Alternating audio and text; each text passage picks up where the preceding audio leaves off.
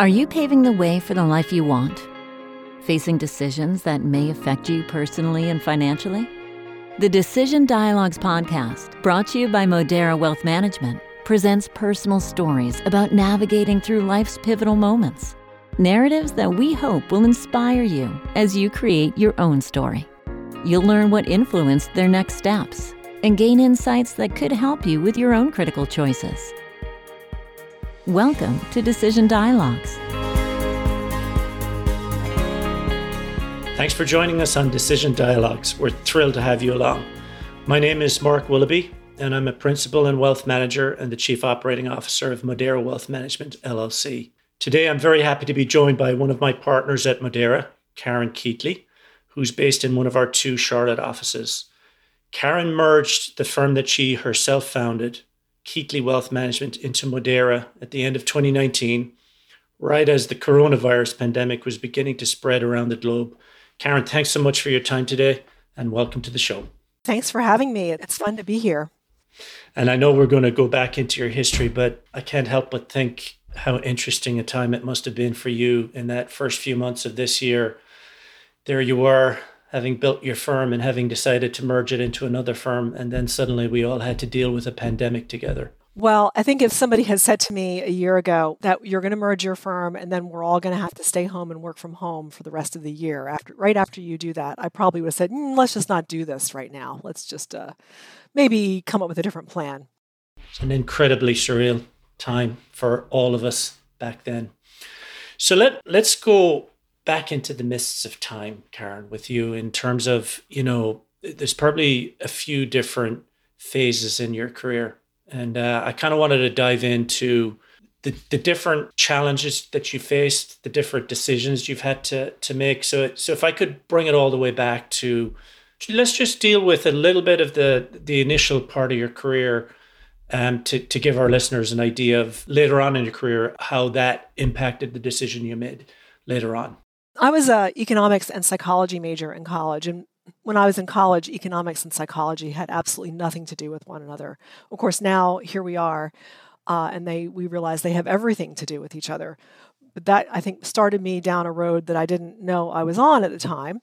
After college, I went and worked for an economic research department in a large transportation company, and then left there to go get my MBA in finance at Duke.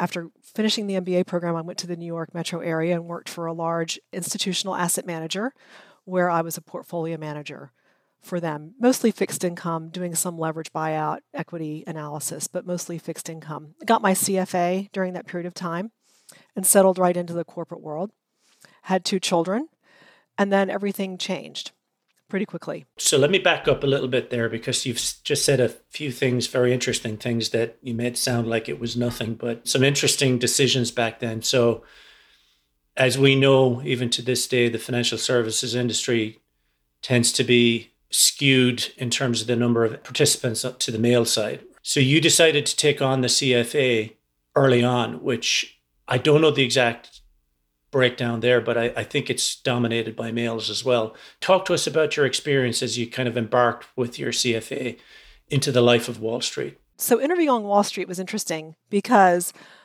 I did encounter a little bit of resistance initially coming out of business school. They did hire women, but I think that there were some additional hurdles that women had to go through to get hired. So some of the big white shoe investment banks were not as receptive to my candidacy for employment as I would have liked. One of them even asked me, they said to me, a partner at an investment bank that is now no longer in existence. It went away during the financial crisis, but a partner at that firm said that he would want to meet my boyfriend before he would consider hiring me to come to work there. I wondered if he was subjecting the men to the same level of scrutiny, but that's neither here nor there. Times have changed. How did you react to that, Karen? I was absolutely thunderstruck. So I assume you didn't end up working at that firm. No, I didn't. And it's just as well. But the place I did wind up working was wonderful. And it was a wonderful place for me to start my career in financial services. And the CFA was part of the job. We were expected to get that credential. So a year after graduating from school, I started on the 3-year CFA program. Any regrets about the time you worked on Wall Street in that sort of environment? None at all. It was a great experience. what for you were the best parts of the experience that you carried forward? I think I saw a lot of things. I think as an investor, it makes me a better investor. It makes me a more sophisticated investor. I think I understand things in a way from having a long-term perspective and working with so many smart people over the years. I think I understand how the markets work in a way that maybe you don't get unless you've been around for a while. Yeah. And how long was that part of your career? I was there for 7 years. And during that time, I had my children. And what I did find was, as I had my second child, that my opportunities for advancement were changing a lot in the industry, I think, as a result of me becoming a mom. There was a lot of talk about sort of mommy tracking and becoming on the mommy track, and that didn't seem really appealing. So when my husband was given an opportunity to take a job starting up an investment banking operation down here in Charlotte, we decided to relocate. And then I would sort of land there and figure out what to do next after we got settled in Charlotte. And before we talk about that part, so there was a period of time where you were being a mom, being a parent, working on Wall Street. You want to talk to us about sort of that experience? How did you juggle? Were you living in Manhattan at the time? We had moved out to New Jersey, suburban New Jersey. Okay. It was hard. I was tired. Yeah. We had a live-in nanny, but I think the real nail in the coffin was having the second child not a whole lot longer after getting the first one to go to sleep at night. So it was hard. Can you take a little deeper dive on that mommy track reference that you made? What did that look like? I mean, was that, I'm assuming it wasn't formalized, but it was understood. It was. When I came back from maternity leave, I had a male colleague whose wife had just had triplets, as a matter of fact. And he's a great guy, and his wife is delightful. His wife was staying home with the triplets, whereas my husband was an investment banker who was traveling every week on multiple airplanes every week. We just had a different set of constraints around us. And all of a sudden, he was getting the really interesting projects to work on, and I wasn't anymore. So that's sort of, I think, what the mommy track was going to hold for me, was I could certainly stay in the chair as long as I wanted to, and my firm was very supportive, but it just wasn't going to be the same kind of career track that I had had before. Would you ever see yourself going back to work in corporate America in that sort of environment? Absolutely not. And that sort of switches us into the second phase. So you and your husband and your two kids moved to Charlotte. We did. And that sort of, I think, led me very slowly towards the path of founding Keatley Wealth Management, because a couple of weeks after we moved to Charlotte, my father passed away very suddenly. He had been retired for 6 months, and my mother, they didn't seem young at the time, but certainly looking back now, they were in their early 60s. So it is young. He was young. Young to be a widow for my mom. And of course, we were all devastated. And I started spending my time with her and using my skills to help her formulate a financial plan and make sure we were organized with her resources and make sure she was going to be set going forward. She had no idea how to approach the problem, and I just all I had was Excel, but we figured out how to do a financial plan and get her portfolio set up right. So she was my first client. Was that your first experience of personal financial planning? It really was. I don't think I was really that good at it. You can go to business school and get a degree in finance, and you can get a CFA, and you can work at the highest levels in institutional investment management and really not know very much about personal finance and how it applies, how taxes and different things apply to individuals. So you had all this Wall Street experience, but you felt like a beginner. I did in some ways. Yes, that's absolutely correct. And a crash course, given the sad death of your father. It was a crash course. And then I did the real crash course. Some years later, I decided that it was time to get back to work and earn money and help support my family. So I did the challenge for the CFP. Did that come directly from your experience of helping your mom, Karen? It really did. It's very simple. I realized there's such an important need for people who give good advice that isn't, oriented by sales commissions or brokers. I didn't really know at the time what fee-only financial planning was. I have stockbrokers that were friends, insurance people that were friends, and my only view of the financial planning profession was that people sold products and worked for big institutions. And until I bumped into a family friend who was doing hourly financial planning. He was on a very limited scale. And it seemed like the right way to deliver advice, just to separate advice from all the conflicts of interest. So I decided that that would be a nice way to go forward. And I could kind of do it part-time, slowly, hourly. There's not a whole lot of ongoing commitment there. So it seemed like a nice way to dip my toes in. This is a kind of a tricky question to ask, but was there a moment where the light bulb went off in your mind, or was it just a slow growing realization that this was something that you could get passionate about? Well, I think it was a slow realization that this is something I could get passionate about. As far as the decision that I really needed to get back to work, that was a little bit of a light bulb. And I'll tell you a funny story about my daughter. She was lying in bed crying because she didn't want to go to school. I think she was in kindergarten at the time, but I don't like school. I don't want to go to school. And I said to her, well, you have to go to school, because if you don't go to school and get an education, you won't be able to get a very good job when you grow up, and you might have to work, in a job like that's not pleasant for you. So you really need to get your education. She said, Mommy, why can't I just go to the gym every day like you do? So that was one of those light bulb moments for me. Time to go back to work. So it sounds like you slowly got familiar with the whole fee-only fiduciary area. Talk to me about the CFP and how you decided that was the credential, that was the direction you wanted to go in.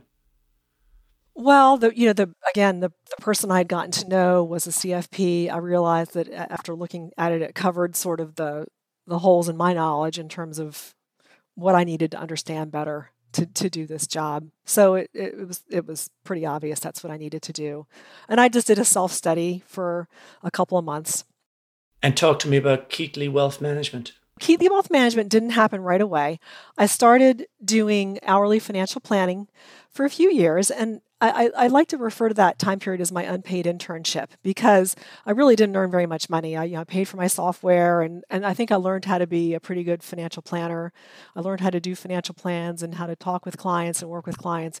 Met some really wonderful people who later became Keatley Wealth Management clients. But I did get pretty frustrated with the hourly business model, just because I felt like I was working awfully hard. You can never bill for as many hours as you actually work, because everything always takes longer than you think. And I was pretty frustrated with it. So I was at a NAPFA conference actually in the fall of 2006, and just kind of grumbling about that with a woman that I had met, another CFP. She was an owner of a fee-only firm in Virginia. Wonderful person. We've become fast friends. And I was just talking with her because I didn't know, it seemed to start an RIA firm from scratch that was going to have a custodian relationship, manage assets, and do all the compliance and all the other things that needed to happen, all the infrastructure that needed to come into place to do that. It seemed really daunting to me. And I had ridden in to the airport in a cab with a couple other NAPFA people, and they were talking about all these things they were dealing with. And I kind of put my head in my hands and thought, oh, this just sounds terrible. How am I going to do this? And I was explaining this to her, and she said, honey, these boys, they make everything sound so complicated. She said, you absolutely can do this, and you need to get going. So that's what I did. So it sounds like just ferociously independent-minded. It sounds like you made a decision not to work at another financial planning firm to kind of develop your skills. You decided to dive in and just set up your own firm. I did. And I started, we really sort of launched with the first asset management clients in 2007. I had to convince a well-known mutual fund company to allow me to put their mutual funds on my platform when I had 0 clients and 0 assets under management. How did you do that, Karen? With a little help from my friends. Honestly, I had another advisor that I'd gotten to know that had a relationship, and he kind of beat him up a little bit about letting me on the platform. On your behalf? On my behalf. And then this well-known mutual fund company, and I'll make another little sort of funny woman joke. That was my female friend in Virginia who had a relationship with that firm. And that firm wasn't calling me back. They weren't returning my phone calls.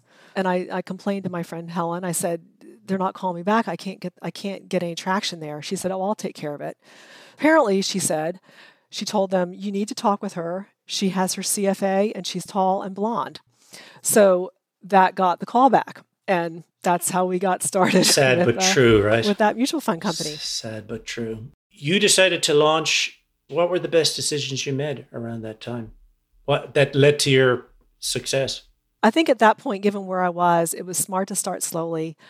I had wonderful clients who I had developed relationships with as financial planning clients who became my early wealth management clients. That was a great way to start. I certainly look back, I see that there were a lot of mistakes I made. I learned from every single one of them and changed them and corrected them going forward. But nothing is perfect. I think it was really important to network with as many people as possible who could help me figure out the things I needed to figure out. This particular, again, my friend Helen in Virginia, I spent several days with her firm, being sort of going to basically the school boot camp with her firm to figure out how they did everything. It's from how they write their investment policy statements. We talked about portfolio design. Compliance, everything. In fact, we became one another's investment committee. We were for several years. We met annually and did investment committee work together.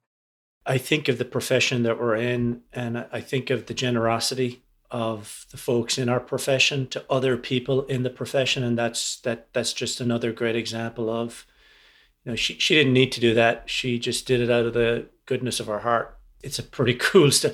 And in the sign of how small our world is, I'm pretty sure I know who the Helen you're talking about is. But that's a sign of the sort of mindset that a lot of people in our niche of the financial services industry have. They just want to help each other to succeed. Like all of us, I'm sure you've made mistakes. And if you're like me, you've made some maybe big mistakes. Are there any in particular that you'd really like to have avoided? I just thinking of our listeners as they're embarking on their careers and maybe their entrepreneurial careers. Are there any in particular? I think it's tempting when you're starting a business to do whatever you can do to get it going, to maybe take the client that you shouldn't have taken or agree to something that maybe you're not going to be happy with down the road. So I think when I think about the mistakes I've made, I would say, make sure that you're always thinking about the long-term consequences of the decisions that you make. So when you decide to work with a specific client that maybe isn't a good fit, it's going to come back to haunt you down the road. Maybe think that through a little more carefully. Or if you make an agreement to do something, these things, you wind up sticking with these decisions for a long time. Mm-hmm. So okay, so you've founded your firm, you've networked, and you've sort of done off-site training courses with colleagues of yours in places like Virginia. How did Keatley Wealth Management grow? Well, we really grew organically. For the first couple of years, we grew very slowly. I wasn't out really looking for clients. I had clients coming to me that had been hourly planning clients and wanted to transition over to the different business model, and that was busy enough. But then a couple of years in, somebody named Jenny Martella started knocking on my door. She was a former banker and was doing the whole CFP curriculum and challenging for the CFP. And she, in the way she does, was networking and interviewing all over town. And one day sat for like our third or fourth lunch over a period of about 18 months. She looked at me and said, "I want to come to work for you." And I said, well, I figured we were getting there because we'd been having a lot of lunches together. But that meant that for me, I was going to have to get real about this and commit to growing. When you're floating around in a boat and it's just you and the boat can go slowly and do what it wants to do. But when other people start getting in the boat, I knew I was going to have to start growing the business a little more quickly. So we moved at the end of 2012. She came to work for me part-time. We moved into professional office space for the first time, retooled the website, and the business took off. So we grew primarily word of mouth and through people coming to us based on a website. People were excited about a female-owned firm. That's how we grew. We grew at about a 20% compound annual growth rate ever since that time. Amazing. Some years more, some years less, but it was all organic growth, and it was fun. Essentially, you kind of lost control of things once you hired that first person, yes, right? I did. But I think in a good way. I think it needed to happen. I think I was letting decisions be made for me rather than making the decisions on my own. And it turned out well, but I knew that I needed to commit myself to the business going forward.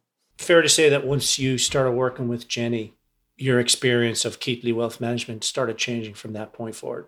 It did. And then we, within a year, we had Amy, and then a couple of years later, Erica, and then Melissa. The other thing I will say, one of the smartest things I ever did was I hired women and allowed them to be flexible with their work-life balance. I hired working moms. Every single one of these people is enormously talented and enormously committed to the work that they do. And I don't think I would have gotten them had I not been that kind of a place where they could come and be themselves and know that they could get the work-life balance they needed. And sometimes that wasn't real convenient for me because my kids at this point are a lot older than everybody else's that I worked with. And so I didn't have as many demands on my time, but it was well worth it. I got some really, really talented people. That's a great story to tell. And you know, when you look at the last 8 months, if somebody had told us this time last year that our entire team would have to work from home for over a year, we would have said, no way in heck are we going to be able to pull that off. But it goes to show how creative people are, that they still are able to find ways to get it done, even in this really unusual environment. It's been a tough environment, and it's been interesting joining Modera, and then not really having the opportunity to go meet everyone face to face. A real challenge. It's been a real challenge, and so I think that when this whole thing lifts, I'm going to be hanging out in Atlanta and Boston and North Jersey. I'm just going to start moving in for a week at various offices. I think that's particularly applicable to, not to single out Modera, but the type of people we are. We like being around people, and this past 8 months has been a real challenge. I think you have to like being around people to do this job well, because that's what we are. We're in people's lives. We're talking about their money, and it's fun. The clients energize me. Talk to me about the female element of Keatley Wealth Management. It seems like that's been a real strong point in your growth. It has been. And I think when I started this whole endeavor, I thought that we would be a financial advisory firm that catered to women clients. And it didn't really turn out to be that way. We have a lot of women clients. I think at the time of the merger, about a quarter of our clients were single women. But I think what was such a surprise to me was how much the men wanted to work with a female advisor. Sometimes they just wanted a different touch. Sometimes I think maybe they feel that women are less confrontational, or it's easier to be vulnerable with a woman. In some cases, they wanted to hire us because they wanted somebody that their wife could relate to and become involved in the process with. So there were a lot of different reasons, but most of our clients were married couples. And oftentimes it was the man in the couple that was doing most of the interacting with us. But I do think soft skills are important. And that's certainly something we have a lot of. We had a lot of at Keatley Wealth Management. And even down to how we decorated our office, we believed it was very important that our office just convey a feeling when you came in and sat down that was very much like a home or a living room, that we pay attention to all aspects of the experience. What do you think about the future for females in the financial advisory profession? I think this is a great profession for women. I also think it's a great profession for women who are wanting to have a second career. And a lot of women are like me, are taking time out of their careers to be home with kids. And this is a great profession for that. So the last section I wanted to touch on was really after the great success you experienced with Keatley. When did you start thinking that maybe you needed to do something different from what you had done from the outside of the firm? Well, I really was thinking about it pretty early on, because I knew that what we were doing was not going to be ultimately sustainable. The growth was quick. In some ways, we struggled to keep up with it. So I knew that either I was going to have to make a decision. I was going to have to decide either just to stop growing anymore and just to hunker down with the clients that we had and the people that we had, or we were going to have to come up with a different plan. And it didn't seem right for the employees or for the clients for us just to sort of hunker down and stop growing. I was very aware that I had 4 other people who had gotten on the boat with me, and that they had careers that mattered, and that I needed to make sure that their careers continued to advance. And that we also had over 100 client families that were working with us. that we're going to need a long-term solution. And I know I am not going to be working. Here's my announcement. I'm not going to be working when I'm 70 years old. That isn't going to happen. I don't know when I'm going to retire, but these clients who are essentially my age, they're going to need somebody after my career ends. So I felt a responsibility to do the right thing and find a place that could just give us continuity and let things continue without me even after I was ready to go. So I started having conversations with other firms years ago, some including Helen's firm. But the demographics didn't work out well for Helen's firm because they were all, their partners were wanting to exit in a time frame that wasn't going to work. Our ages didn't dovetail well. I would have been one of the youngest partners, and I needed younger partners, not older partners. And then there were a few other conversations that were had, but I think it all came down to sort of the stomach test. Do you like the people? Do you trust the people? And in the end, that's why we wound up with Modera. Talk to me about your team's reaction, just at a high level, Karen. It must have been unsettling for them. They've got this great thing going, and then there's the uncertainty around, well, what's this going to mean? Well, I think you're right. And Amy said to me something, it was actually in a different context, but Amy, my office manager, said to me, nobody likes change, especially when it doesn't benefit them. I think there was early on a perception that maybe this wasn't really going to benefit them at all. Why fix it if it isn't broken?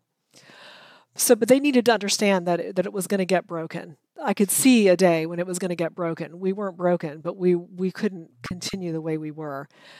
So I think initially there was reluctance to do this. I think now that we're here and now that we're in month 10, month 11 of all this, yep. I think people are seeing the opportunities and the energy, the potential for growth. I think everybody's feeling really good about it now. But initially, I think there was some mixed feelings. It's only natural. I think it is. You guys had a great thing going. It was 5 of you. And we still have a great time together. Yeah, exactly. So what about your client families? Was it somewhat similar? The client families were really positive about it. I think with the exception of one that I can think of who had some concerns, most everybody, I think they weren't surprised. I think they all sort of knew that I wasn't going to be doing this forever and that something was going to have to happen. Many had even been asking me for years, Karen, what happens when you retire? And I didn't have a terrific answer. I had a sort of a vague answer of promises. Well, I'll make sure everything's great, but I didn't have a specific answer. So I think in many cases they were relieved to know what the transition was going to look like. So I think it was really positive. So I'll wrap it up here, and I'll wrap it up with one last question, which is, what was the last non-financial related decision you had to make today? And that's a real stumper of a question. My life has not been very complicated so far today. So I have to say it was probably just, what am I going to wear? Thank you, Karen. Thanks very much for your time today and for sharing your perspectives. Thanks, Karen. Thank you. And thank you for tuning in. We hope you'll join us next time on Decision Dialogues for more stories from successful business owners. So long for now. Thank you for listening to Decision Dialogues. We hope you found today's stories helpful for your own decision making. If you'd like to listen to more episodes, you can subscribe on your preferred podcasting app or visit our website, where you'll also find show notes and important disclosures. www.moderawealth.com/Decision Dialogues.